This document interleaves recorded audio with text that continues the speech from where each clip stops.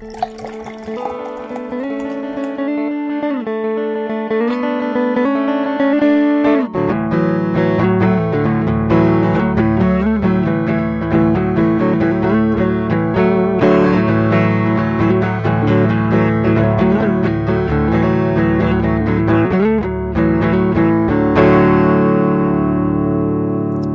everyone, and welcome back to No Beer Left Behind. 'Tis me, Brian, long-time listener, first time on the radio in, 2 weeks for me? Yeah, I think South Bend, Indiana just picked us up, syndication. We're going 9,000 hertz here out of North Texas. I don't know if that's a lot. I think that's about the frequency of a 9-volt battery, I believe. I have no idea. Anyway, I'm here in North Texas, and first off, I'm happy to be back, and thank you for joining us again. For me tonight, I'd like to tell you what I'm drinking. A little E-Juice from Rough Tail Brewing out of Midwest City, Oklahoma. Don't want to cross up boundary lines and get in a turf war between Midwest City and Oklahoma City. God. This is their Orange Creamsicle E-Juice, and it is orange-rageous, I guess. I don't know how else to describe it. It's incredibly orangey with a little bit of vanilla. It's pretty good. I mean, I've almost crushed this entire 16-ounce can in about 10 minutes. So that's a positive. God only knows what the ABV is. We haven't put that on the cans. Brian, you need to be very, very, very careful crushing a full can of beer. I mean, for most people, for the average person, yeah, I understand. They need to be very careful. But I am a professional. Children, do not try this at home. As a matter of fact, children, stop listening right now. It's highly inappropriate what you're listening to. I mainly meant, what do you do with the beer when it comes out of the can after you crush the can? You fucking drink it. I'm still going to drink it. I'm still going to fucking send it. I saw a truck with that bumper sticker on it. I was like, I don't know that I'd put that on your car. Who do you drive for? Yeah, and then probably a little biblical passage or something right next to it, because truckers have that too. Yeah, oh yeah. No. It was Philippians 4:12. Yeah, drive safe on I-35. Hashtag, I'm still going to send it. All right, Frank in Austin Actual, how are you doing, buddy? It's been equal amount of time. I'm doing well, man. Yeah, we've got a episode between Parker and I that I felt was much more of a last call than an actual weekly episode. So I think we'll release that this week. But we did record last week, so I guess I haven't been on the cast formally in 3 weeks. But there is one that I recorded last week that will be coming out this week. So yeah, doing well. I am enjoying this little bit of a heat wave break that we've got with some rain. It's beautiful. Wish it was more, but yeah, as it were, we're getting some good rain down here. I'm having the the Seamus by High Sign Brewing. Seamus? Have you heard of them? I have not. Is it an Irish ale? It is. Of course it is. It's a really cool label. Racist. Oh, that's pretty sweet. Yeah, so it's out of Bastrop, Texas, and it's out of Austin on the Bastrop Highway. So okay.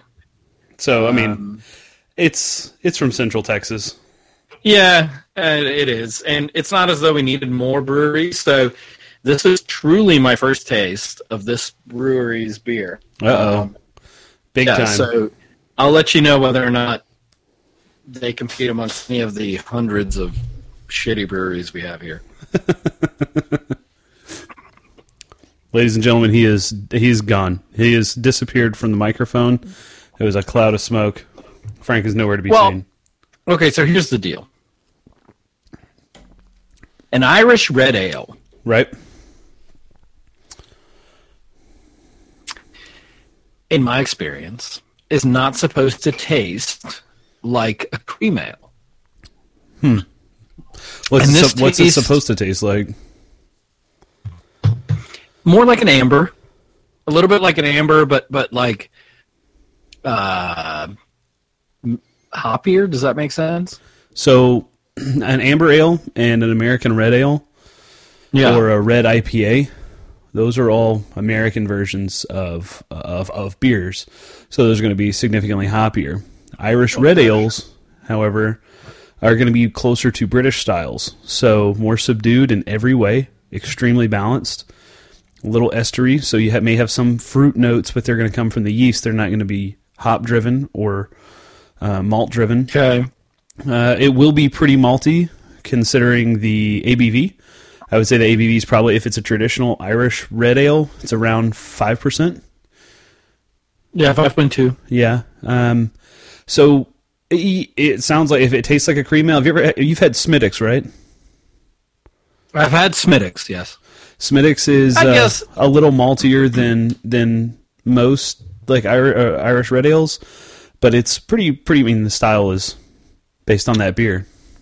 Yeah, I guess I'll like if I compare it to Smithwick's, it's yeah, I guess it's spot on. I don't know, for some reason I had a different thing in mind here. But it's not bad. It's a good beer.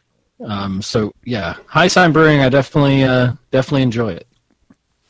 I was not expecting the Irish Red to be so it's a little pub ale-y. Uh-huh. Like that's exactly what it should be. Okay. I like it. I just wasn't expecting it, so that's really why my response was so subdued. But it's good. It's hard to keep in mind. It's tough for American drinkers to keep in mind when they hear beer styles that are very similar to American styles, or even what Willem experienced a few months ago when he had that Shiner homespun cream ale. That's a good one. He was expecting it to taste like a cream soda. Oh, no. But, again, that's kind of an Americanized, like modern Americanized palate perception, I guess, or preconceived palate of what something's going to taste like based on a name. And it's hard to keep in mind and like keep styles straight for people who, I mean, I know, Frank, that you are a professional drinker on this podcast, but I mean, I'd bet that you'd have a hard time going through 64 beer styles based off flavor profile, and that's okay. Like you're not supposed to. You're not supposed to remember everything. Professional drinking is a sport. Is a sport that's probably beyond my capabilities. But I go with like tried and true, right? Like I know what styles I like. And I'll taste those styles from new breweries if they make them. If they don't, then I'll venture a little bit, but not too far. Right. Especially down the sour path, because I know I can have half a sour beer and have heartburn for like 4 days. So Irish Reds is something like Killian's is an Irish Red Ale, but it's not a good example of one. So I expected a different flavor, but this is good. I'll give him credit. It is good, and yes, there are 64 flavors or 64 styles of beer. I mean, technically out there. Technically, there's like 132, but 64 is what us certified cicerones would be tested on. You know what I mean? And it's probably the ones that are produced. They are in scale. They are. So now, if you go to the Brewers Association, they have like 300 and something styles, and they're just placating over there. But if you go, I mean, it's similar to wine. Like wine, there are. It sounds stupid, but there are over 64,000 different types of wine. No, that makes sense. That sounds like a reasonable number.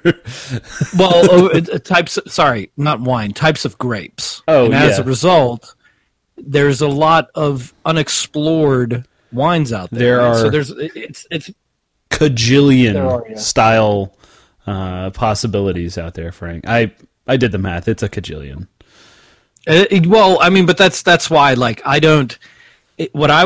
My reaction was based on the fact that I was expecting something, and then you corrected me, which is fair. I should have been expecting Smithwick's, which is one of my favorites, and if I was expecting Smithwick's, this is a better version of Smithwick's. I was going to say it's probably not fresher. On Nitro though. No, Smithwick's. I've not had Smithwick's on Nitro. I imagine it is even better. But Smithwick's, by the time it gets here, it can be a little beat up. So if you can get your hands on this is a little fresher. I'll say this: if you're going to go check out a local brewery and they have an Irish Red Ale on, don't expect Frank's experience. do not expect Frank's experience. Irish red ale to a lot of new breweries and really small breweries is a catch-all term that is thrown onto any beer that did not turn out correctly, that turns out a little bit red. They'll call it an Irish red. That's unfortunate. 903 Brewing out of Sherman, Texas, has I don't know if they still make it or not because I stopped buying their product after my experience with them, but Ruse Red Ale is a red ale, they said. It tasted like, I want to say, wet dog and dried asshole at the same time. I do believe you normally refer to that as diggity dog shit. Diggity dog shit, indeed it was, Frank. But it was one of those, like, you know some phrases that new breweries or smaller breweries turn out, and they're like anytime you hear Belgian ale as a generic catch-all term, you're like, this is going to taste like shit. Can't wait for this. Like, it's just like they aimed for something. Some brewer out there really tried to make something that is an acceptable style. Didn't turn out that way, so they're like, Belgian. We'll just call it a Belgian. So, Brian. Yes. Before we introduce our mystery guest, we're all waiting. so we can wrap up the topic before we go back to the topic. He has no idea what we're talking about. I'm sending you the link for the reviews on the Seamus on Beer Advocate. Okay. And I'm not the only one that has this like foolish expectation. But once you described it correctly, it would rate higher than what these people are rating it. Yeah. Because you don't expect it to be sweet, but you should, because it is Smittix. Like, it should be Smittix. And as a result, it like is perfect. Yeah, like toasted oats, perfect for the style. Yeah, and that he said, I had to make sure because it did not match his style. So there is a bastardization of red ales going on in this country that needs to stop. Yeah. Now, the part where he said that somebody down here gave it a 2.9 out of 5, which sounds way harsher than it actually is, just so we're all clear. It's the way Beer Advocate has their beer ratings. Like, it's almost impossible to have anything over a 4 or 5. So, tastes more like a honey blonde than an Irish red, lacking the requisite undertones of toastiness and amber malt. Get the fuck out! Absolutely not accurate. Get the fuck out! That's not accurate. I don't. That's all I taste. Is toastiness and amber malt. That is literally all I taste. And then it says artificial fruity flavors, and he spelled flavors the British way, are obvious. Like, first off, nope. Dickhead. Okay. Not true. An Irish it's just red, not true. but rather more like a light, more in line with highlights, fruited blondes. Okay. Well, I will say this: as soon as that man said, or lady, I don't know, said, toasted oats. Not noticeable. Yeah. Nope. Sorry, you're wrong. You have a terrible palate. Get right. There is the possibility that these people are drinking this beer on someone else's draft lines, and the draft lines either have not been cleaned, they had another beer run through it, or the keg is pretty old. The other thing to think about that style of beer is that it's pretty light, doesn't have anything to really help it stand up to the test of time. So even local examples that are a couple of months old will taste very different than a fresh example. Just keep that in mind as well. No, that's why absolutely Beer Advocate and absolutely, Rate Beer but make me sick. What I will say is it is not. How would I put it? It's not bad enough to warrant anything under like a 3.5. Okay. It is plenty good for a 3.5. Nice. Because I've had some really, really bad, like, bastardized Irish red ales. This is not that. This is damn close. Nice. Well, I have poured myself an Hallo, ich bin Berliner Weiss from Mikkeller. And I had this a few months ago. I mean, probably a year ago at this point, where it was like passion fruit, whatever. Pretty damn good. But now this one is Cone Blueberries. So it's a nice purple drink, which leads me into my next guest, the king of all purple drink, from Tulsa Actual. Building him up so to make sure his microphone is off mute and he's ready to go. It's Willem in the house tonight. Willem, how are you doing? Good. How are you? I'm dandy. How's it been since we last spoke, and what you sipping on this evening? It's been pretty good. Hung out with, I don't know if you guys have talked about this yet, but Have not. Frank and Beans, no, Frank and Parker Same thing. and Troy on Saturday. We went golfing in the morning. It was great. Check out the NBLB story. Brian pinned it so you could go see how terrible we are at golf. There's a particularly funny one of a boomerang of one of Troy's shots that I really like. He looked like he was hitting a driver from out from underneath a tree. From a dirt patch and just kicks up a shitload of dust. If you see the ball leaving the frame, you can just tell he just topped the shit out of it. I did also, if you go to our No Beer Left Behind Instagram account, at No Beer Left Cast, you'll also see a very special portrait, which apparently I flew in just to take with the fellas on the 9th tee box, I guess, or wherever it was. Yeah. In classic No Beer Left Behind fashion, I'm tagged as a bag of trash on the tee box. It did take me about half the day to figure out exactly why I was tagged as someone in that photo. I was like, well, that's dumb. I mean, I don't. And then I did the little tap, and I saw what part was tagged, and I was like, oh, that's why it's all off-centered, and I'm a bag of trash, which is great. I mean, it's hilarious. That was a nod to when you did that to Frank in that one picture. Except I did that to Frank on his wife's personal Facebook page. Yeah, that was gold. Really funny. And it was one of those things where it was hidden a little bit unless you scrolled over the picture and saw where everyone was tagged. Yeah, there were only 2 people visible in the photo, but there were 3 people tagged in it. And you're like, wait a second, what is that all about? Frank. Also, they took a picture just with a bag of trash laying in frame, nothing. I feel like they were asking for it at that point. All right. Hey, quick question. Yes. So if I'm on Instagram, how do I check the tagged or pinned story? Well, are you on your phone, first Yeah, of all? you have to be on your phone. I'm on my phone, yes. Okay. So if you go to our profile page, you'll see all these little circles up at the top above all the photos. Those are the pinned stories that we've done. So we've got MBLB Does Oklahoma. Oh, got it. We got Homebrew, Hop Jam, Barley Wine is Life, and the New Year, which I'll delete the New Year this week because it's a little past date. Got it. Wait, so it's from your New Year? Yeah, it's from the New Year, but it's hilarious because you get to see the mayhem that is my neighborhood anytime there's a celebration, and it's just fucking fireworks 24/7. Which, get ready because I'll be home on the 4th of July this year, so old man Angry Brian is going to be sitting out in the front yard just yelling at people, lighting off fireworks in the street. Dude, you just got a dog, didn't you? I do, and guess what? He does not like thunderstorms at all. So it's not going to be fun. I'm assuming that he's not going to like the full-on professional fireworks show that about half a dozen people in this neighborhood put on. Yeah, that's going to be torture for him. Fuck. Yeah, so I have come to notice over the past 3 years with a dog Earl is very much like that.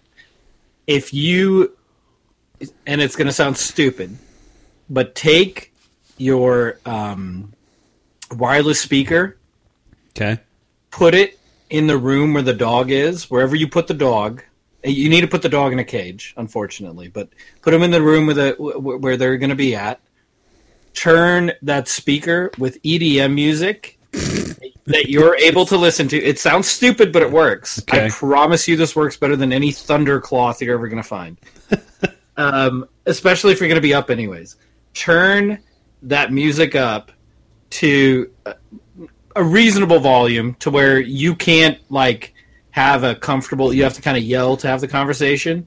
That dog will never know that fireworks went off outside. Yeah, I mean, the deal is, our house is pretty well, it's resilient to sound. The issue for me is the number of fireworks candies that fall down into my yard, and that just really pisses me off. So that's really the drive. It's really- We're getting to it. yeah. We're digging in. Because I'm thinking about getting maybe a giant, Man, that took nothing. There was no follow-up question there. He just spilled the beans. Not necessary. I'll get right to the point. Ridiculous. I'm thinking about getting one of those like insecticide sprayers, those backpack sprayers, putting that on, maybe like a little 4 or 5 galloner, and then just walking around the neighborhood. And anytime I see people lighting off fireworks, just soak them down with water real quick before, like when they light them, just spray them down. Like, oh, sorry guys, no fun here, huh?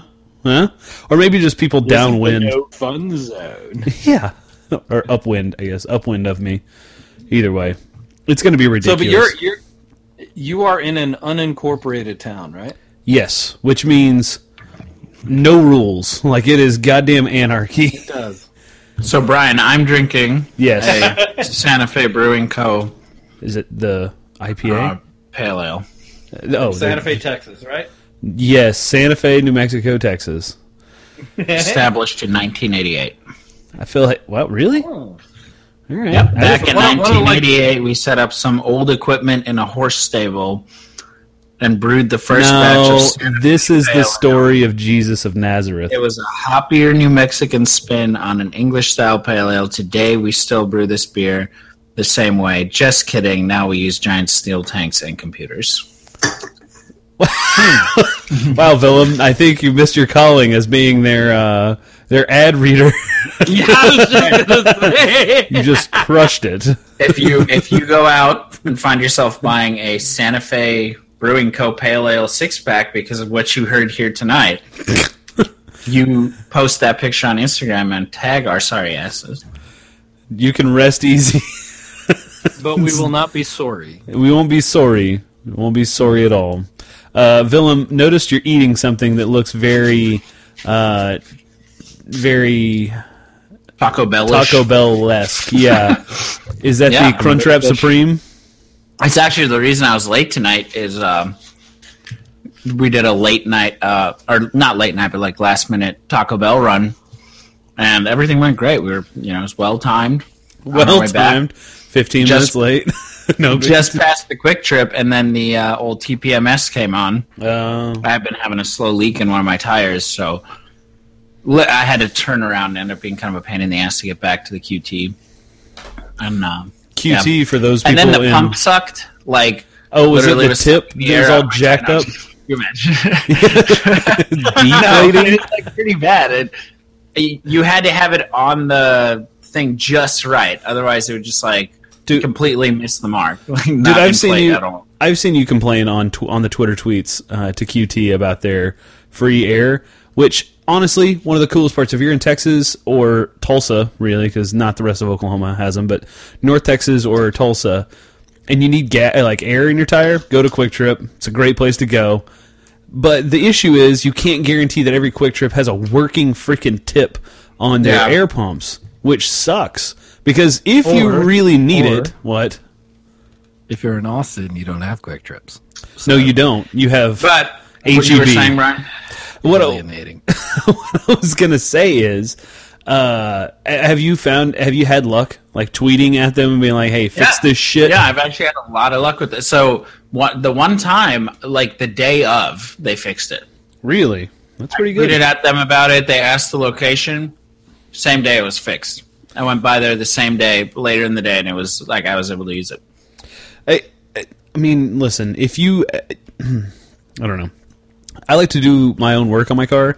I don't like to take it in and have other people do menial shit to my vehicle. So something as simple as my tire pressure monitor sensor goes off.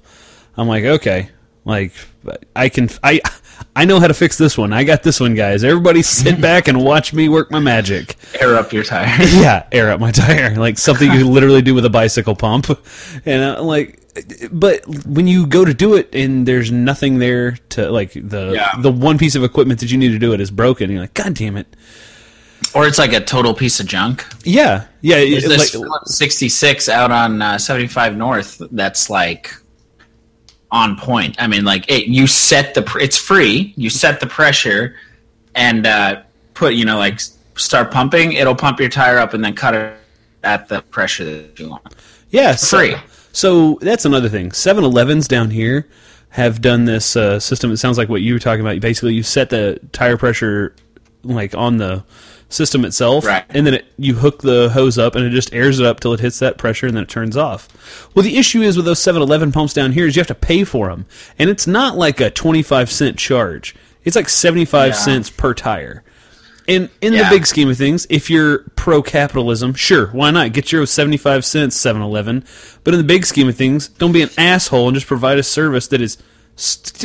If I could put a valve stem receptacle on my butthole and fart into my tires, I would do this myself. It would not take. I would not ask anyone for any help. Yeah, places that charge for air. I don't know how you don't see the capitalism draw of I'll come use your station more often if you provide me with services like fucking free air. Oh, and the free and the real socialist service of providing a safe space like Quick Trip does, which if you're not familiar with Quick Trips in Tulsa and North Texas, they're actually safe places for people who are in trouble to go. So say, I don't know, you've been fucking kidnapped. If you go to Quick Trip, all you have to do is just let them know, hey, I need help. And the police patrol there regularly. They'll come by, and Quick Trip will actually help you hide out from whatever danger you're in. I mean, it sounds ridiculous, but I mean, shit. It's what's got me. It's what's Quick Trip's earned all my business that way. Yeah, it's pretty. It's like the way the fire stations do. Yeah, Same thing. Exactly. And they're. It's also so. It's I think it's mainly for domestic violence type of situations, right? Or stalkers, stuff like that. But you just don't feel safe in general. But still, it's something that they advertise it, and maybe other places do it as well. But you can't be guaranteed. You know what is pretty cool about Quick Trip? They give cops free coffee and donuts, which encourages them to hang around Quick Trips. Yes, that's very true. Double if you pull over a person of color. Yeah, they'll actually give you a Slurpee. Then, thanks for doing God's work, sir. Get a little reach around. Give you a this episode's brought to you by Quick Trip.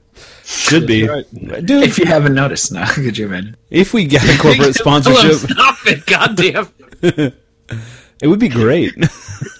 I like their taquito rollers. Taquito rollers at Quick Trip. 2 for $4.95. Oh shit! All right, so we should cover this weekend because we went to Heirloom Brewing Company. Heirloom Rustic Ales. Heirloom Rustic Ales.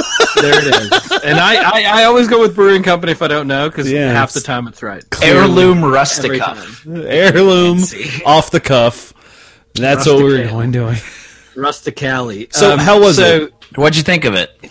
Yeah, fantastic beers. Sours, though. Not my favorite. But wait, they're not all sours. The ones we ordered were all sours.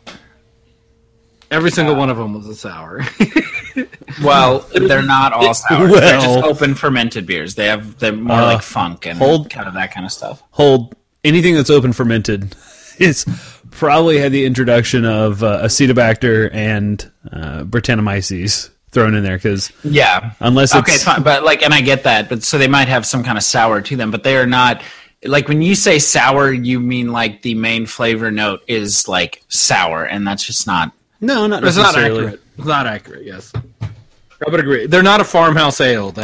No, they are. No, that's exactly what they are. Is a farmhouse ale. No, I'm saying they're. Sorry. What's the? So I've had. They're not a lambic brewery. Sorry, lambic. That's the one I was thinking of. Yes. So the what was it? We had a pink one that I really liked. Hibiscus. There was a hibiscus ale that was very good. Then the wife, because I can't do too many sours, had a stoutish porter that she really enjoyed. So if she enjoys anything that is made in a sour style, that says a lot about that brewery. So I thoroughly enjoyed it. It was fantastic. I enjoyed Cabin Boys.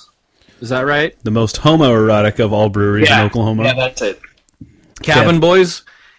They have very good beer. Their Belgian triple is phenomenal.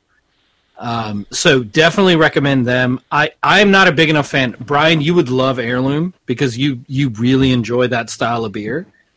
Out of the two, I enjoyed Cabin Boy more, only because I'm not a fan enough to try enough of the sour or the open fermented funky beers. So they were both fantastic, though, and I will have to say, in my neck of the woods, we have nothing like Cabin Boy at the moment.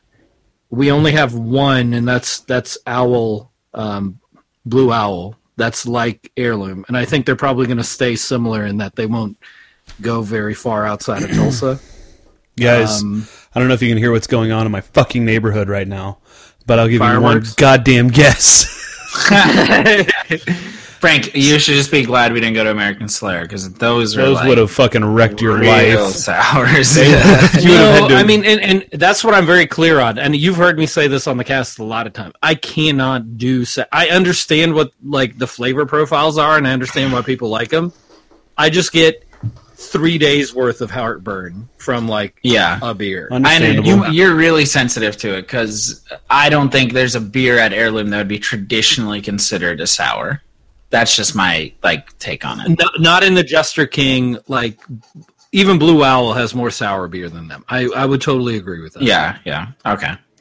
I would totally agree, but they are still a sour because it's open fermented, and you can taste a tartness to them that isn't in a normal ale. Yeah. Okay. Fair. Yeah. But it's not an accentuated factor. But this guy at Heirloom has really gone for it with the funky sour beers. Like I've gone there a couple times. I like the environment of American Solera. Did I say Heirloom? I meant American Solera. I like American Solera as a whole, but like I cannot do. Like I would never buy, a 6-pack or like a bomber of some American Solera beer. That stuff just tears me up. Like, American Solera does do other non-sour stuff. They do a lot of barrel aging, of course. Yeah, but so then that's like super like expensive, heavy in and of itself. You know what I mean? They did a barrel aged triple that wasn't heavy, but it was like 16.5% alcohol.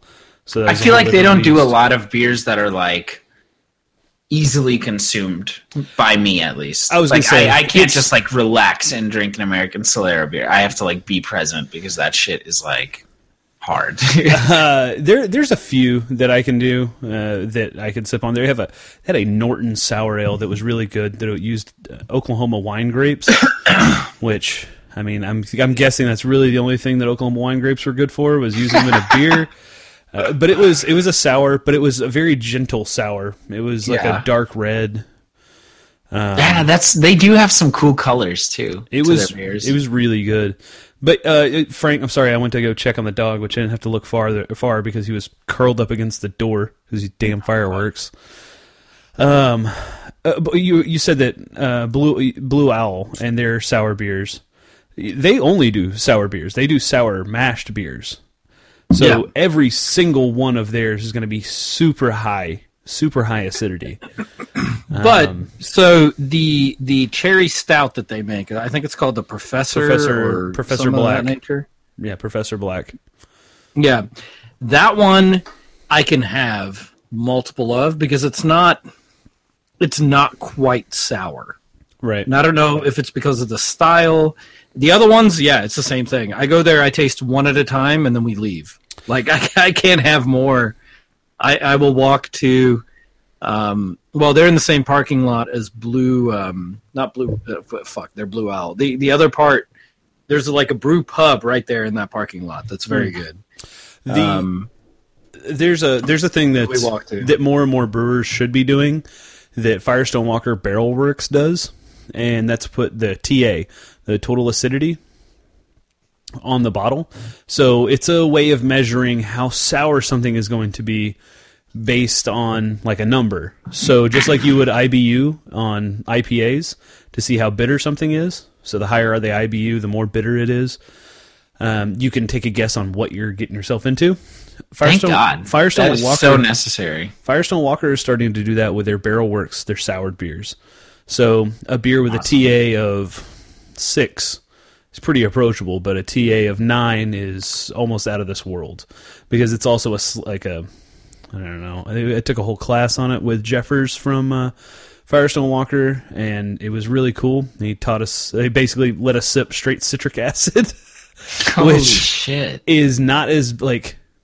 It's weird because it basically like you figure out TA based on parts in the solution and parts of what type of acid in the solution to give you a total acidity. Anyway, he goes all through that, and he's the one who decided to put it up on the labels. And I think that's something that more and more brewers should do. Can they do it? Probably not, because it's a really expensive process to test the total acidity of a beer. But if you're going to take the time to make a super acidic sour that you're going to sell for $25 a bottle, just take the fucking time and do it. I mean, no, but I mean, you can at least give me the pH. Well, okay. So pH doesn't necessarily give you total acidity. That's the thing. That's the calling point here, because beer in and of itself has a pretty low pH, anywhere between 4 to 5%, like 4 to 5 pH. Yeah, but there's a range there, isn't there? Like an acidic beer has a higher, but or pH lower... is like caustic. It doesn't tell you the actual acidity, the tartness, the flavors that you get out of it.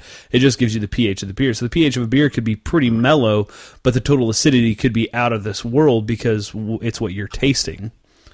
I don't know about that. I'm going to have to test that theory. All right. Test it up and let me know what you find. Get some pH strips in here and pour some Blue Owl. And so the last place we went to before was the Willow's Family Ales. That's true. We did go there. How was that? Because I've only had a few of their beers, and it's very reminiscent of old Prairie. Yeah, so first of all, I got to be honest, at that point we were all pretty beat. Like, we had golfed for hours, and then we had gone around to a couple other breweries, and it was goddamn hot out, so take it with a grain of salt, because I barely remember drinking that beer, but nice. I enjoyed it. What did you think? I had kombucha, and the kombucha was phenomenal. Yeah, the beer is good. I've only been there twice, and both times I've liked them. And they have like a really cool vibe to their tap room. The guy was super nice. They had just gotten broken into, I guess, like that week or something, or the previous weekend. We had a dark saison from them, which was very good and didn't taste at all like what I would think a saison tastes like. Well, it was fantastic, and Willem, you and I had a pretty good battle going at golf, which was awesome. Did we really? Well, I mean, like, you would win one, and I would win one, and then Parker would like he was going to win one, and then I would. And then Troy, God, poor Troy, man. We really like. Well, did y'all have Troy money? Lost all his money. Did y'all have money riding on this golf match game? Yeah, so we did. We played skins, which $2 a hole. So, and the way skins work is that every hole you pay, each player is paying X amount for the hole, and then whoever wins the hole wins the pot. And it's per hole as opposed to like the whole game. I played something similar in my trip to Amsterdam. We went to the red light district, okay? They said you pay for holes there, too. Turns out we weren't playing golf. Hello. But yeah, no, it was really fun. I did incredibly well, like, for having not played golf in a long time. I don't say so myself. Like shit. Don't get me wrong, I played like shit, but I hit some good feeling and good looking shots that I was not expecting to hit. So. No, he didn't play like shit. He had when you like get back into golf and you shank a couple shots, right? That's really all that happened. It's actually like Willem and I have played golf since we were, I don't know, maybe 10 or 12. I think I was younger than 10 when we started playing golf. Yeah, and we've never had this issue of like shanking the ball, like mad slices or mad hooks, right? Which has been pretty fortunate because that's never been our issue. Our issue has always been like hitting it too far, not being able to like putt well enough. My putting is terrible. That's really always been so when we get back into the game like we're both doing at the moment, it's a bit of practice and then we break 90 and then you move on, and we never really try to get much better than that. You don't want to show off because that I can imagine is very frustrating. It's not showing off. It's just like we're used to playing cricket and shit, and it's very similar. Like the swing in golf is pretty similar to the take back in cricket, so it makes it a little bit easier to like keep the club head like straight. You're just kind of used to doing that. I know. I think Big Sean's saying something about that. Like last night played golf, but tonight I pulled back or something like that. You know what I mean? Cricket. That's right. Golf. That's right. So I've also I also have this issue where like just I'll do pretty well at the start, but then just as I get more and more tired, I just do worse and worse. I mean, it's to the point I think I 5-putted a hole like towards the end there, where I was just like, I'm not picking up. And you really pulled a Phil Mickelson there, huh? Yeah. Jesus Christ. Well, the other part, he also played with my clubs, which was the first time he did that. And I have you ever used a milled grain putter, Brian? Yes. So they have a very small sweet spot, but when you hit the sweet spot, it goes like it is like the piss and it's like it's like the truest putter out there. Yeah. If your speed is right, it's always right. So the Willem a couple times would hit just off the middle. And it's like you lift your head, right, when you're like getting back into it. And when he hit off the middle, the thing would just go a fucking mile, and he barely touched it. And that is kind of like the milled. It's the milled grain putter. It has no forgiveness, but when you hit it right on that line, it'll be the most accurate putter you've ever putted. I use the old Odyssey White Hot, son. That's where it's at. That's 15 years ago technology at its finest. That's where it's at. If you're looking to get back in a golf, by the way, do go with used clubs. That market is hot, and it's the only way to buy golf clubs. Well, yeah, I'm not going to spend $1,700 on a set of blades that I'm just going to suck with for a good year and a half. That's where you start, man. You start by getting the nicest, most expensive clubs you can find. Is that it? Everyone with money knows that. That seems counterproductive. That seems like, okay, so I find myself watching a lot of random YouTube videos, and one of the rabbit holes that I can go down is it worth it videos? I don't know if y'all have seen those, but there was one that I watched on cooking knives or kitchen knives. And they were showing A or B, and then the knife expert would go through and tell which knife he thought was more expensive. Long story longer, homeboy pulls out a serrated knife, and this is like a Damascus folded, hand pounded, hand forged steel blade.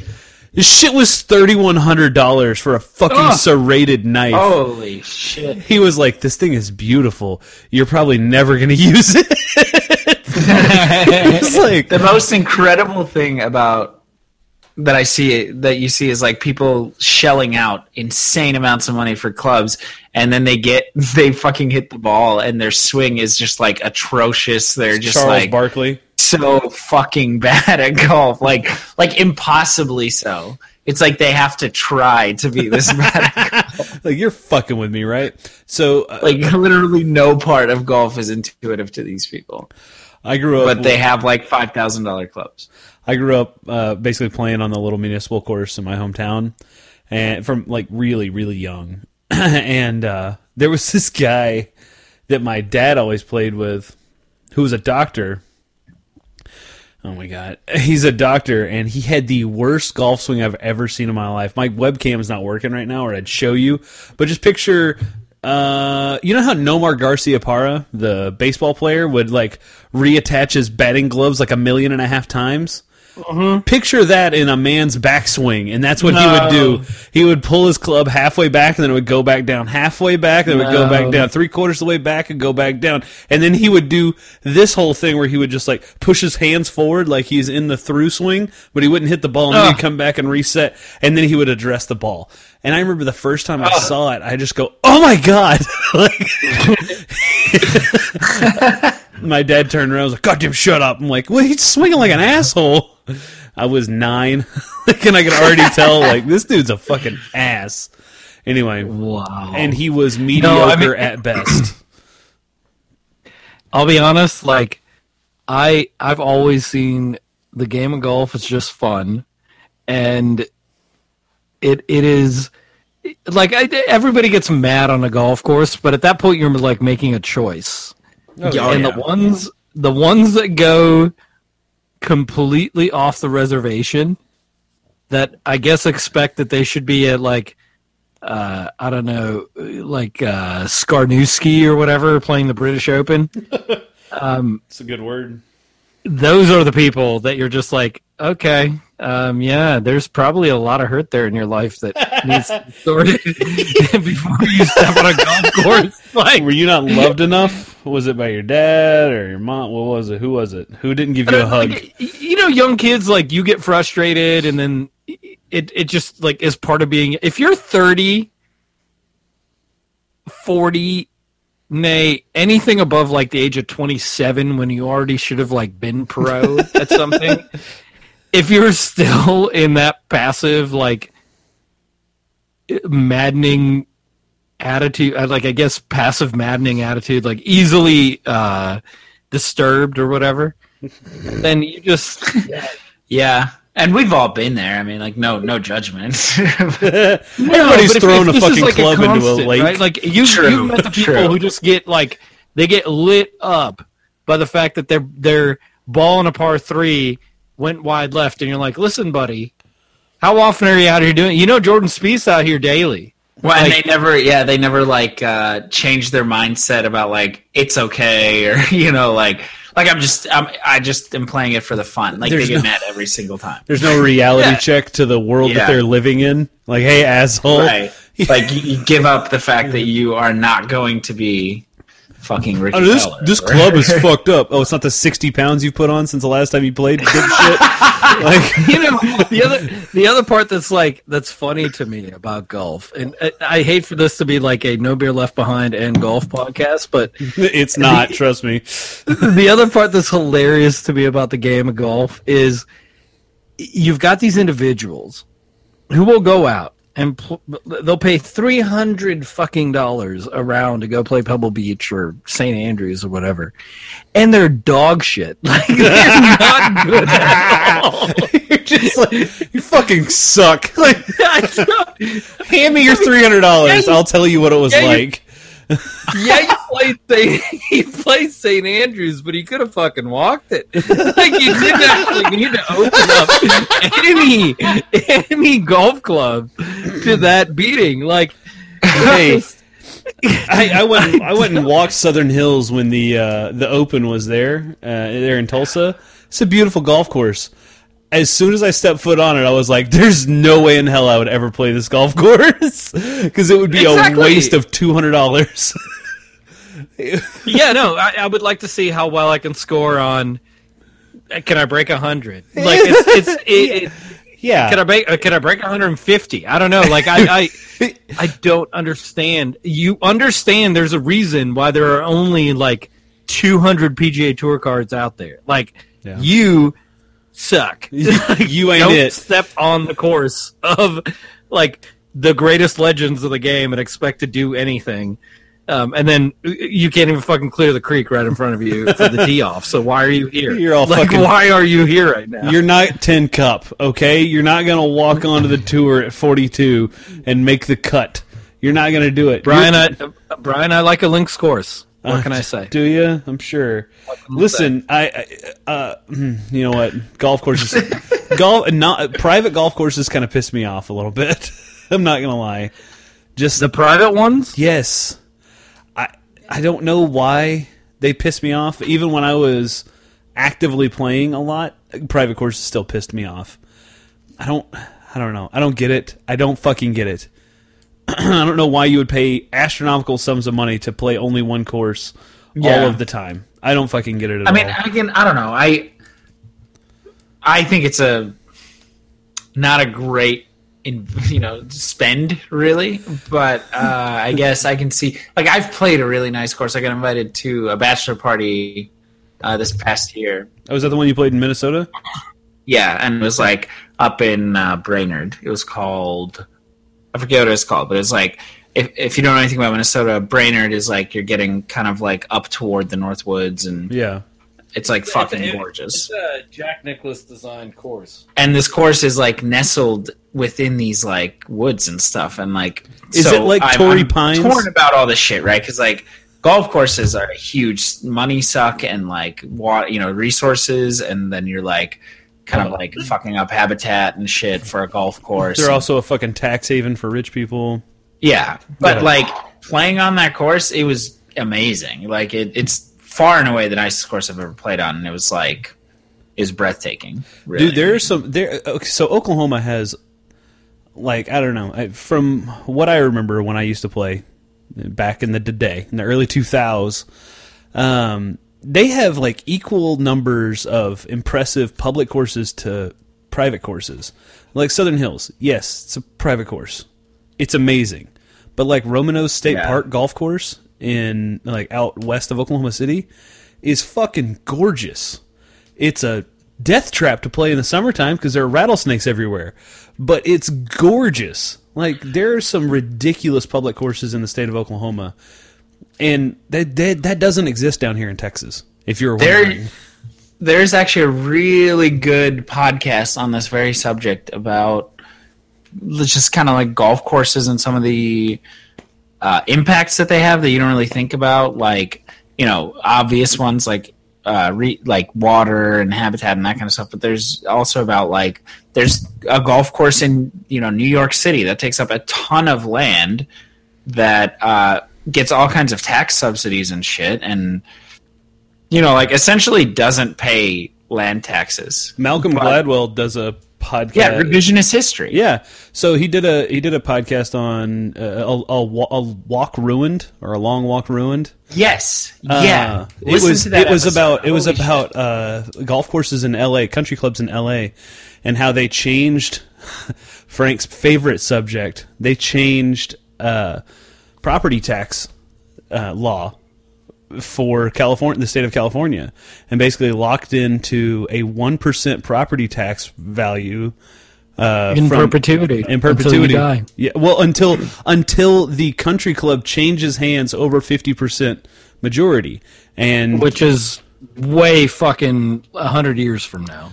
No. It's not even 100 years from now. It's perpetuity, like you said, because the way they ruled on it back in 2010 or something like that. They talk about it on the podcast, but they were like, well, the number of country club memberships, like those memberships have changed hands over 50%, like have died at least since 1976. But they keep the person's name. No, they don't keep the person's name. They just changed membership names altogether. And there was like City of Los Angeles lawyers ruled against it. They were like, yeah, no, that's not how it works in country club memberships. And it was just kind of that bullshit. Like, no, that's not happening. You're stuck with it. So they have. Well, it's the same. They talk about having all these like public lands that are locked into a ridiculous property tax that are being taken up that have like an astronomical value for LA County and Orange County.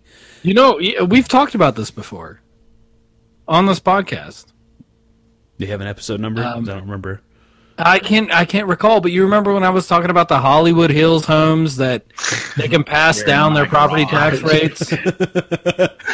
This is the same shit. I didn't know that they did it with the golf course properties too, but yeah. It's fucked up, man. Like, these people are so comfortable with voting for X, Y, and Z, but then they pay no property taxes. So that's no wonder why. Yeah. Like, but yeah, if you haven't listened to that episode, check it out. It's The podcast is Revisionist History, and the episode is called A Walk Ruined. And No Beer Left Behind as very well. Insightful. We discussed this earlier. It was also very insightful. All right. That whole podcast, though, Revisionist History is a very, very good podcast. I spent the last great alternate ways of thinking about historical consequences. I spent the last 2 weeks. And Malcolm Gladwell's a good dude. He Yeah. knows what he's doing. Yeah. He interviewed Gucci Mane, and you guys should check out that interview, too, for NPR. Nice. Malcolm Gladwell interviewing Gucci Mane. It's, like, hilarious. Yeah, we got to hear that. So, Brian. Y'all want to do a beer count real quick? Yeah, let's do a quick beer count. And additionally, I want to ask you about a beer. Okay. I'm going to play beer count now. That's loud.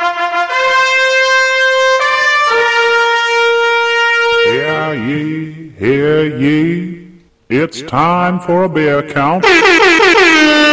Listen to this track. Beers. That shit always catches me off guard. That's really the only reason I want to play that fucking drop. Willem, what beer are you up to? We were in such nice conversation. I finished my first, haven't started another one, but I think I'm about to go snag one real quick while you guys do your beer count. Okay. Frank, what are you up to? I am on beer number 2 for the cast, which would mean 3 for the evening. I have. We back to one those left. days? Huh? Are we back to those days where we start talking about beers that we had like when we got off work on our way home? I had a roadie. Oh no! I was having one like while we were discussing the cast. Okay. All right. Fair. So it'd be 3 if the cast started on time. Let me put it that way. I see. So yeah, they've all been High Sign from Bastrop, which is really Austin because it's on the Bastrop Highway, not quite, and it's fucked up. Like Bastrop is just past the airport. Why can't this just be Bastrop? I don't understand. Because they're also past the airport. I They're in hate a the word shack. right now. I hate the word Bastrop. That's what I hate. It's terrible. This whole thing is it's stupid. Shut So, it down. Shut it down, Highline. Yeah, Just shut it down. Move it. High sign. High sign, sorry. Another Seamus. I'm going to finish with their IPA, and we should do a review on that one because it looks fairly. I don't know. Dark. Yeah, I haven't cracked it though, so I don't know why I'm discussing its looks. The label's cool. I'm mainly talking about the label is pretty cool. So Oh God. let's see how it goes. I'm sorry. Let's see how it goes. My dog is in the room with me, and he just ripped a fart, and it is disgusting. I don't know. Oh my God, it's so bad. Okay, I'm on beer number 3. God, my eyes are watering. God. I'm drinking my next Alo Ich bin Berliner Weiss. Earlier I had the blueberry. Right now I'm actually drinking the watermelon. Ooh. I felt pretty privileged that Lone Star Beverage there in Carrollton had 2 different Alo Ich bins a couple weeks ago when I went by. But I've been doing the old Cicerone retake, so I've been trying to drink classic beer styles, and I've been trying to wreck my palate. So figured tonight let's open up the throttle and let them ponies trot. Yeah, let them try it. You fed them all at breakfast. God damn it, dude! It smells like fucking rotten pork. That's what's coming out of my dog's ass No, right now. that's terrible. Don't want to hear that. Damn. My dog's laying That on sounds top like of a my shitty dryer at beer the for moment. you, then. No, not the beer. My dog's butt. Why did you smell your dog's butt? What's wrong with you? He's Put his flapping. nose right up there in the butthole. He's just passing gas, man. Brian, it's a little suspicious that you don't have your camera on and you're saying all this shit. So earlier when I was sharing my screen, I went to unshare my screen and my webcam failed, and we were starting the podcast, and I didn't want to restart Google Hangouts. So Summon him a That's bitch. fair. we're here anyway. So yeah, Frank, what were you wanting to talk about? Yeah, the so beer in the count. beer world, there seems to be this new trend of artificial coloring. Okay, I'm familiar. Yeah, what is that business all about? Like, who actually goes, hey, I don't want an amber flavored, I don't know, I guess bubblegum beer. Why would a beer be blue flavored or blue colored? Like blue flavored. I'm going to let that sink in for a second. So, okay, if you remember back to episode 100, Gang Hits the Century Mark, I poured a homebrew that I had made. Come on. How are you doing that? How am I doing what? Recalling it that specifically. It was this episode and I was drinking this beer. Because he was talking about what he was brewing. Because you should just wait and I'll let you know. So we were on with Manhattan Project, and I had just carbonated and poured my blue cream ale, and it turned out more purple than blue, but admittedly, but it was still a color addition. I wanted to brew a beer that looked different than an average cream ale, but tasted like an average cream ale. That same want and desire, it kind of goes through a lot of brewers' heads. So someone wants to do a bright pink IPA, do it up. Do it with hibiscus and use some... what the fuck am I trying to... Complimentary hops to hibiscus edition, and make yourself an IPA. Go to town. Somebody wants to make a blue goza, goes ahead and do it. It's more of an ability, or it's more of a I can do this more than I should do this. Does that make sense? Like, look what I can do rather than look what I did.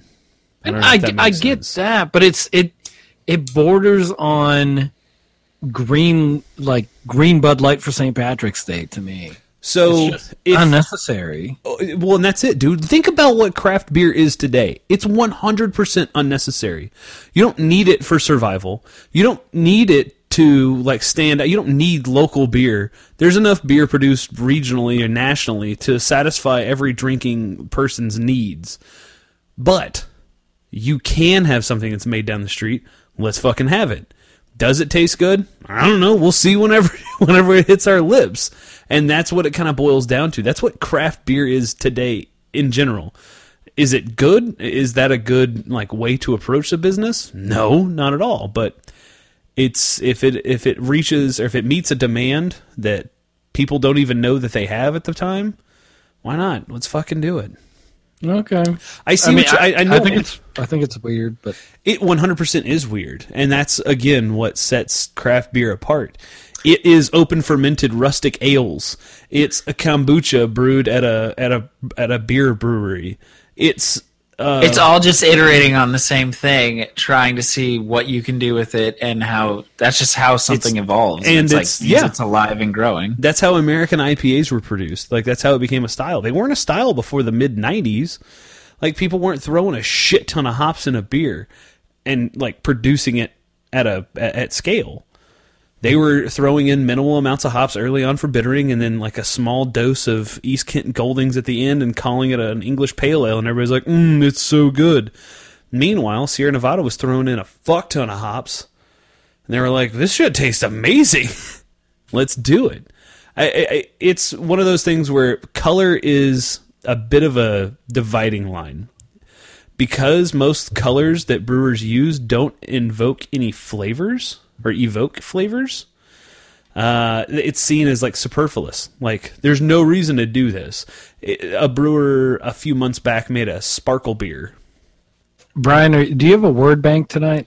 No, I don't. I'm just a little bit tipsy. I've been drinking a lot tonight. Superfluous and evoke in the same sentence, really? You're welcome. He's just very I'm tuned in. He knows exactly what he wants to say. Yeah, I'm tuned in right now. That's just how passionate Brian is about this topic. It seemed as though he was taking a test on colored beers, and someone said, "Use the following words." Frank, use this word bank. Blank and blank, and he put evoke.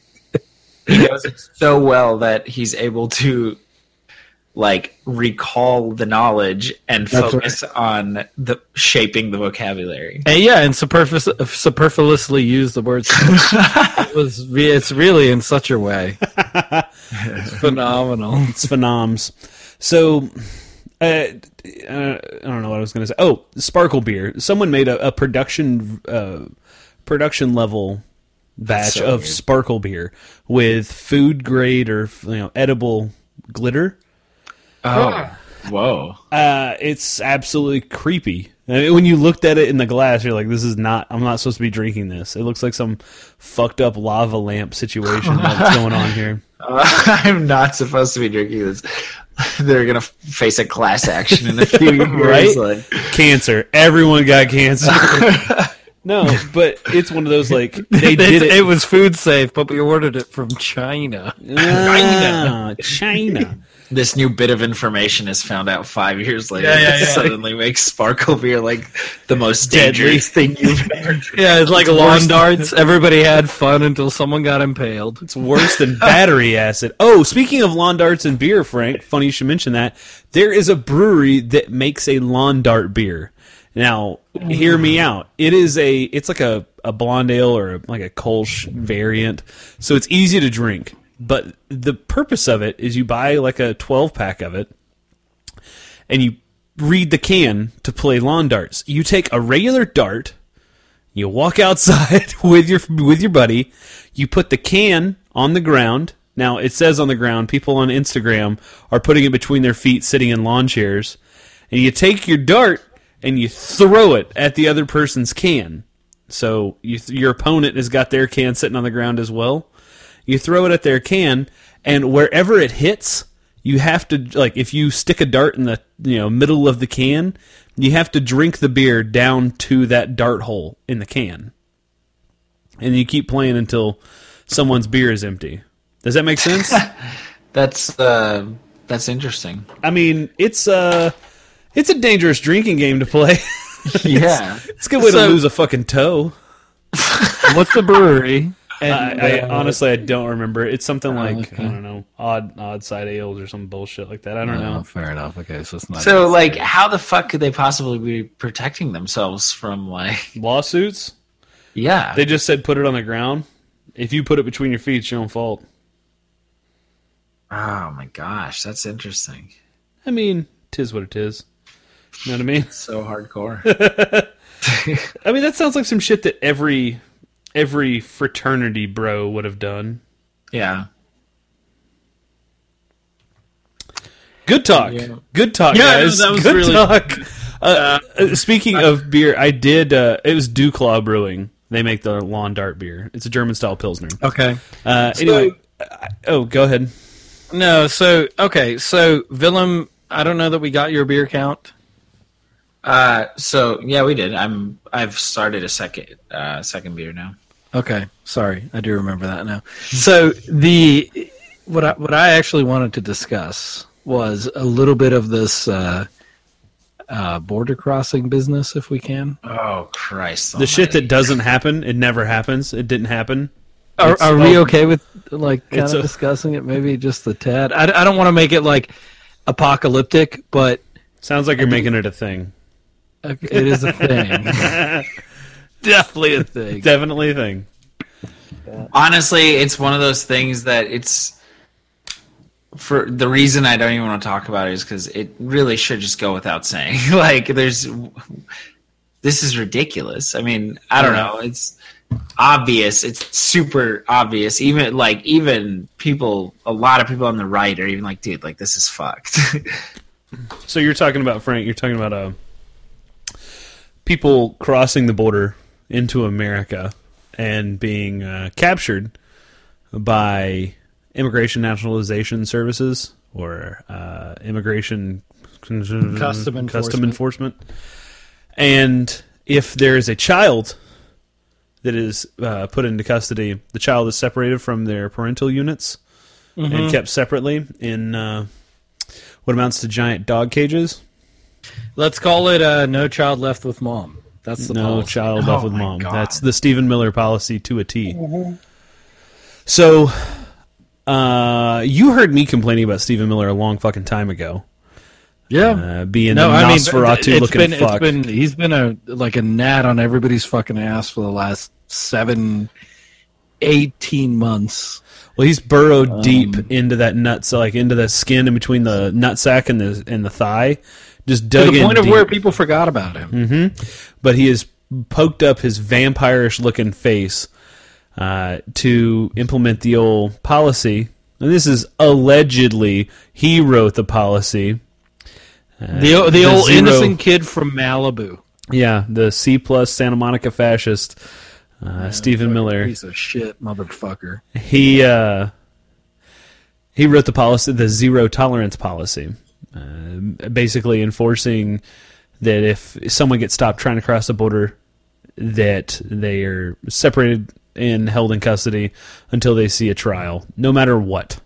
So what's the alternate line that gets taken, just so we can get that out there too? Oh, the alternate line of this is an Obama era law that we're following now. We're just enforcing the laws. Yeah, the claim, and like it's been on those. I've also heard it's been on the books since Clinton. So, yeah, which is inherently untrue because General Kelly went on in March when he was still in the administration. And on Wolf Blitzer, yeah, not like some friendly conservative. He answered a question and he went hard on the fact that no, we're rewriting this zero tolerance policy to make it to where you get locked up if you are caught crossing the border. Yeah. Okay. Good. No matter why, for whatever reason, I'm good that I'm glad that it's been don't get this right kind of deal. Oh yeah, no, because we follow everything to a T. Yeah, here in America, where we really focus on the truth and what's justice and what's right. All that. We really truly care about justice and people, people of all colors, as long as they're white, creeds, nationalities. All that it's so incredible how over the last few years it's come out the true face, dude. Not the bullshit that's been stewing under the surface. It's kind of fucking terrifying, but at the same time, if you ask any people of color, they're like, "Yeah, no shit, this has been going on for a long fucking time."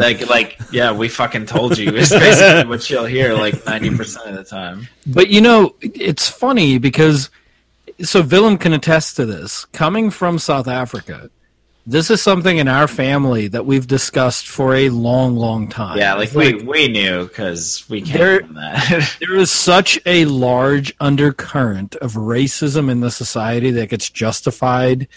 And Brian, you've heard me say this since we've met. Is people feel comfortable referring to other people as they and them, and these things that are racist and are hateful but are acceptable because we're not in the presence of individuals that aren't white, essentially.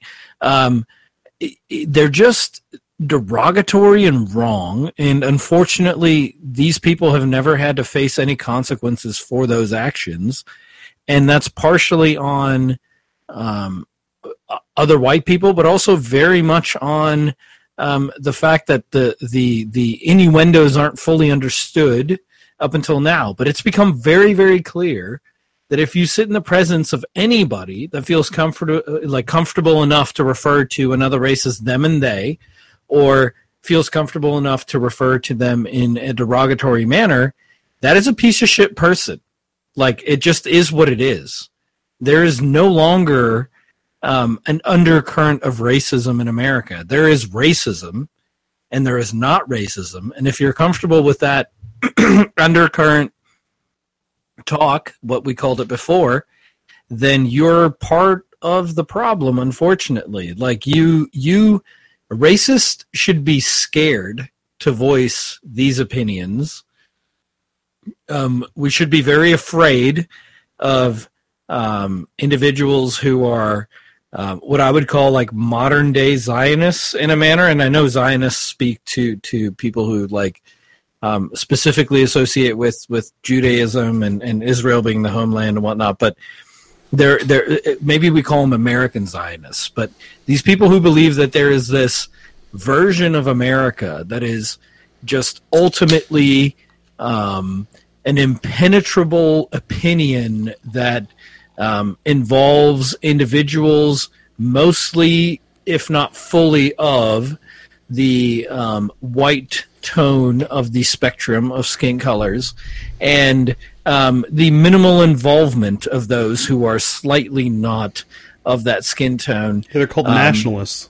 Yeah, through the end of time, they're not called nationalists. They're called fucking racists. No. That's like, that's and what I've noticed is that's a theme that goes throughout the world right now.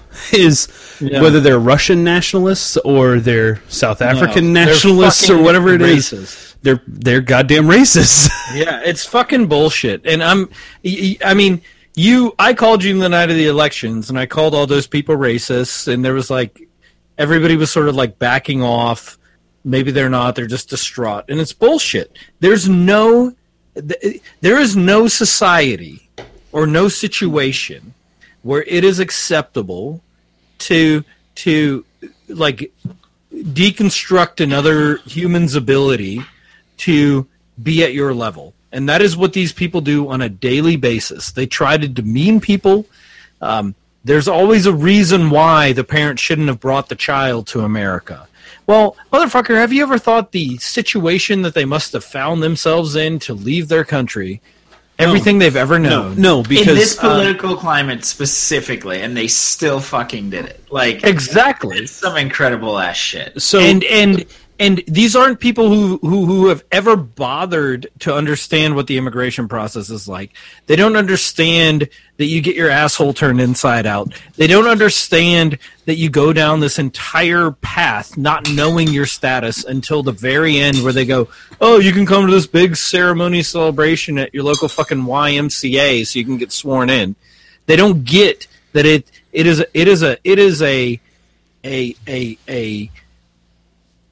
it's a process with minimal reward for most people, but those people see that reward as everything. Right. And that is what matters. And you, as an American citizen, lucky enough to be born here, if you can't see the sacrifices that people are willing to make for a fucking ceremony in front of a judge at the fucking YMCA, then you're a piece of shit. Like, that is just what it is. There's no, I don't care what sort of Christianity justification you've got for your beliefs and how you ended up possibly supporting or not supporting Donald Trump. If you don't hold this one true thing steadfast, that immigrants deserve a fair shake, and that when they arrive at the border seeking asylum, they are not illegal, they're following a process, then just fuck you. I've got just zero time for you. Here's what kills me. Crazy assholes like Franklin Graham have even stepped out and said what you said, Frank, which is like, you can't treat people like this. And that dude's an asshole. Like, and he's that type of asshole that justifies his asshole-ish behavior with bastardizations of the Bible. Like, that's a different kind of asshole altogether. And even he was like, none for me, thanks. You got to treat immigrants like normal people when they come into this fucking country. No need to worry. The Keebler elf went up there and did it for him. So it doesn't really matter. And then Sarah Cunt B. Sanders decided to shill back on the behalf of Jeff Sessions, and like, we have to follow the law to a T. All right, dickhead, you really want to get into biblical law? Do you? Do you? Because if that's the case, then we send all women who are on their period. We send them out of the city to make sure that they keep away from the menfolk. Let's make sure we wipe lamb's blood all over our doorsteps, lest our youngest child be taken from the home. Let's see. I mean, we can keep going on Old Testament style, but that's not the purpose of the fucking Bible. Now, is it? No. It is a fucking code of which to live by, not a goddamn set of rules to enforce upon people who don't live and don't acknowledge that book is the end-all, be-all. Like, that's kind of the whole fucking point of this country. It's not even just that. Like, it's the willful, like, disinformation campaign. That's what I was going to say. That is happening to justify it. Like, I don't care if you truly believe that the best way to defend this country is ripping kids away from their moms, which is what's happening, putting them in cages, then you get to believe that. And I also get to call you a piece of shit. But you don't get to come and tell me that what they're actually experiencing is akin to American daycare for a couple days. Like, fuck you, Laura Ingraham. Like, no one's got time for your fucking shitty attitude. When it's 8 months and Ann Coulter, like trained actors, What that in fucking the horse shit. Fuck is going on here? Yeah, So- it's ridiculous. So, Dude, like, I did see that line taken in some comments, like, oh, like, we're clothing them and feeding them and giving them a place to stay. And I'm like, I literally had to respond to this comment and be like, yo, I sure hope no one fucking clothes and feeds and, houses your kids without, against your will, motherfucker. Like, what the hell are you talking about here? No, and the You have lines, absolutely ran yourself into a circular shitstorm.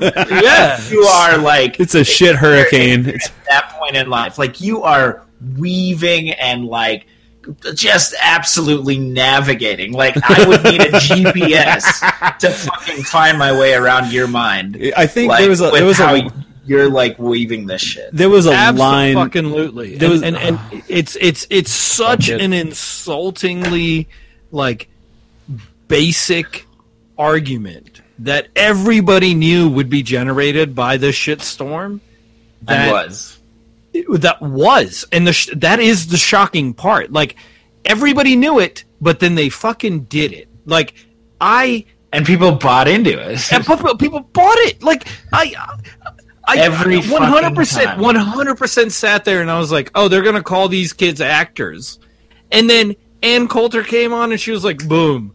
And I just for a good 5 minutes just sat there and I was like, I cannot believe that worked.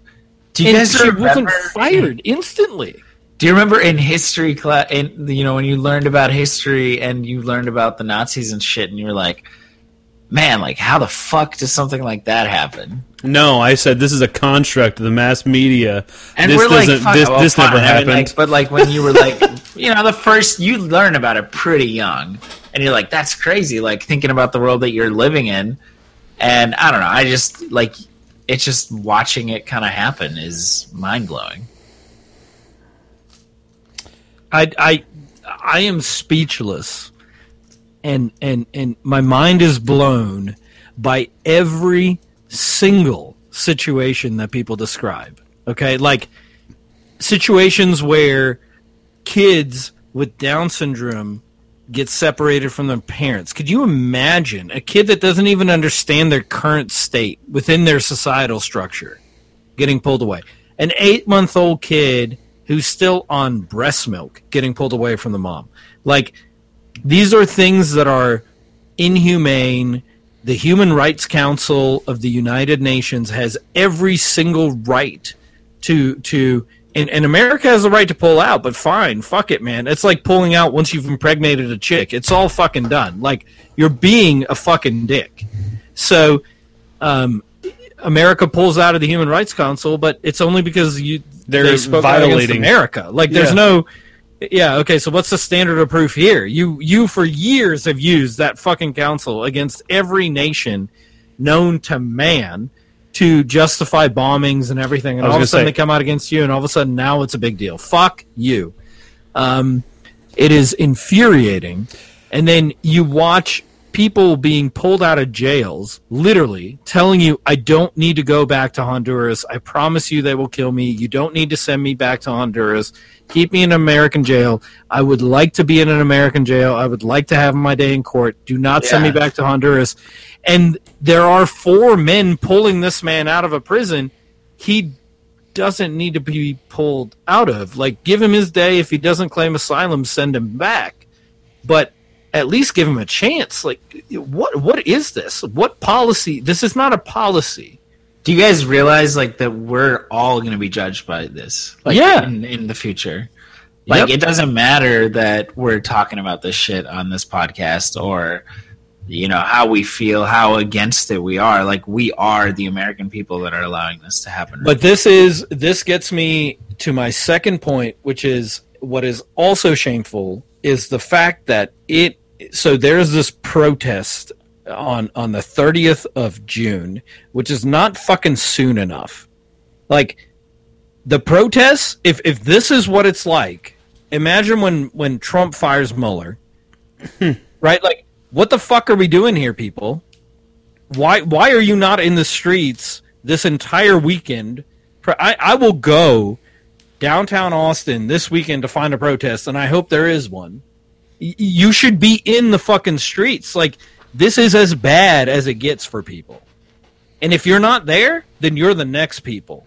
I was going to say, if you got to wait till the 30th of June, these people are gone. They will have cleaned this shit up, and they're gone, and then they moved on.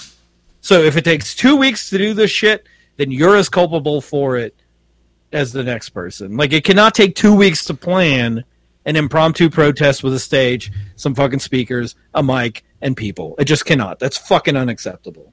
Is my mic working? Yeah, it is. Sorry. Jesus fucking Christ. To your point of you're next, you're goddamn right you are.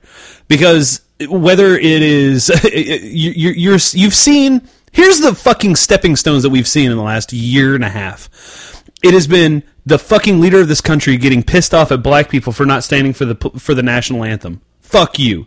That's not how this works. You can't get pissed off at people for not doing what you think is right. That's not what you get to do. Step 2 is fucking taking advantage of the least, the people with the absolute least outlook, like the lowest outlook on life. You fucking kick them while they're the farthest down. They're escaping their fucking home to try to make anything better for their family, and you're fucking taking their family away from them for that decision. Fuck you. Next, you want to talk about what next looks like. So, in the acceleration of the shit that we're living through, it doesn't go just immigrant to all of us. No, that's impossible. No one would stand for that, especially people with AR-15s, because those are more precious than fucking people with brown skin. So what we focus on next are going to be people who don't have lifestyles like ours. So you guys want to talk about the Pulse nightclub and how we just had that 1 year anniversary that no one fucking or I guess 2 year anniversary that no one fucking remembered.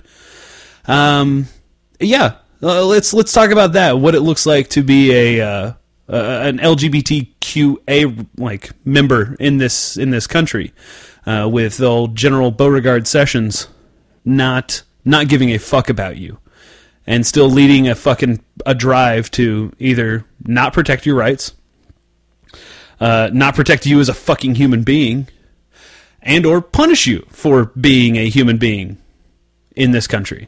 And if you think that's ridiculous, Brian, that shit would never happen. You can simply look at Mother Russia and see how that shit is taking place today. Tell me that, like, in the 1980s, it was illegal to be a homosexual in Russia.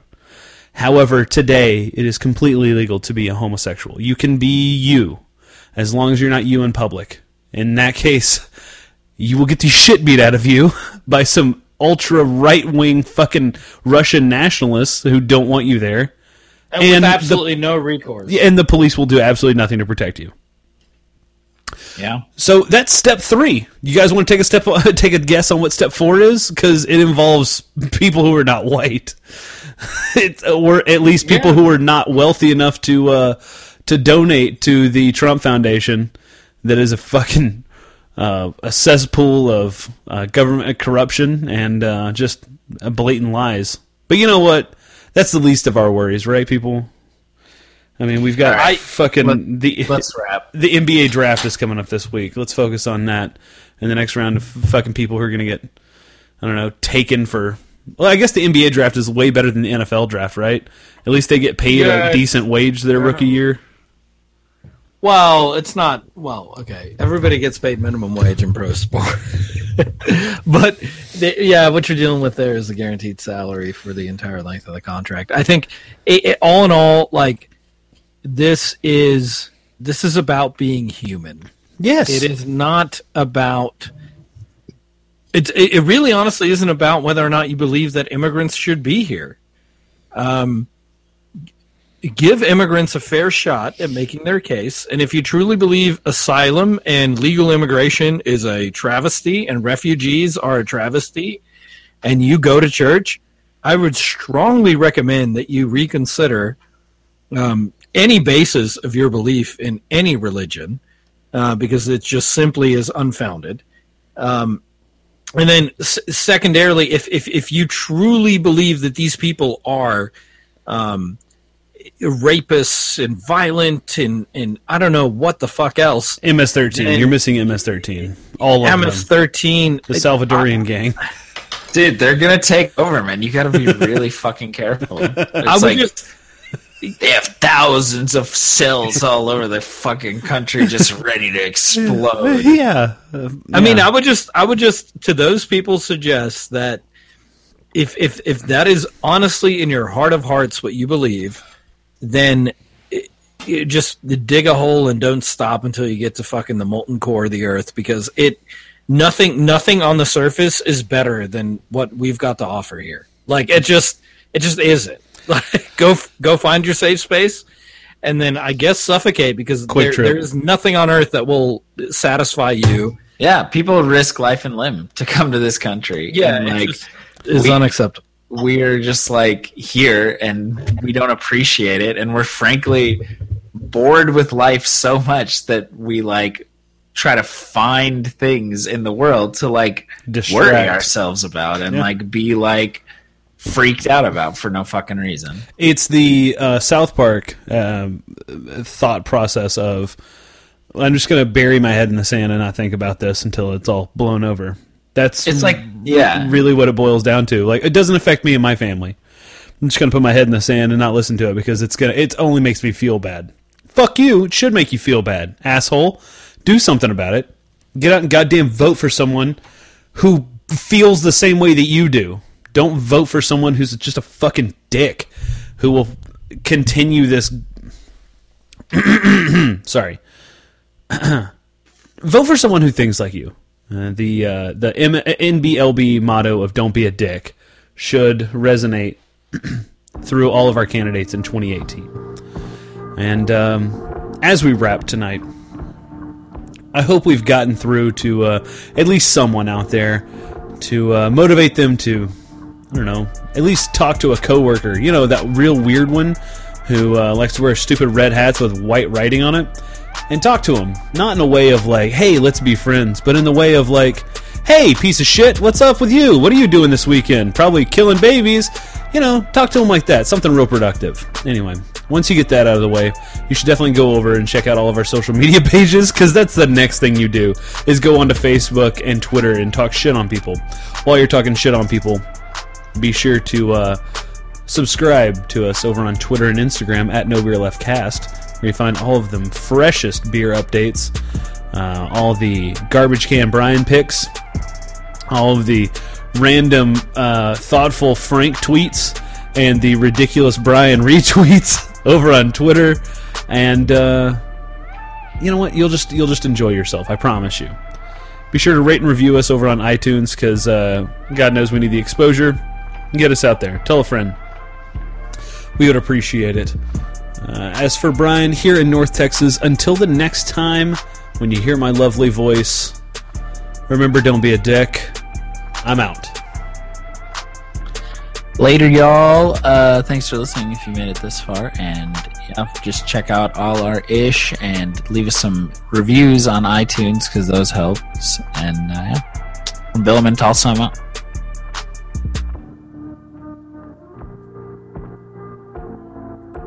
Frank's muted on his. So let's just bounce. He's literally got himself muted on his computer. The not his microphone. This is beautiful. Look at him. Son of a bitch. Okay, for Frank in Austin. Yeah, I think the "Don't be a dick" motto is huge, and also, I guess if you're still a Christian and you support this shit, really reevaluate what you do with your life. I'm out.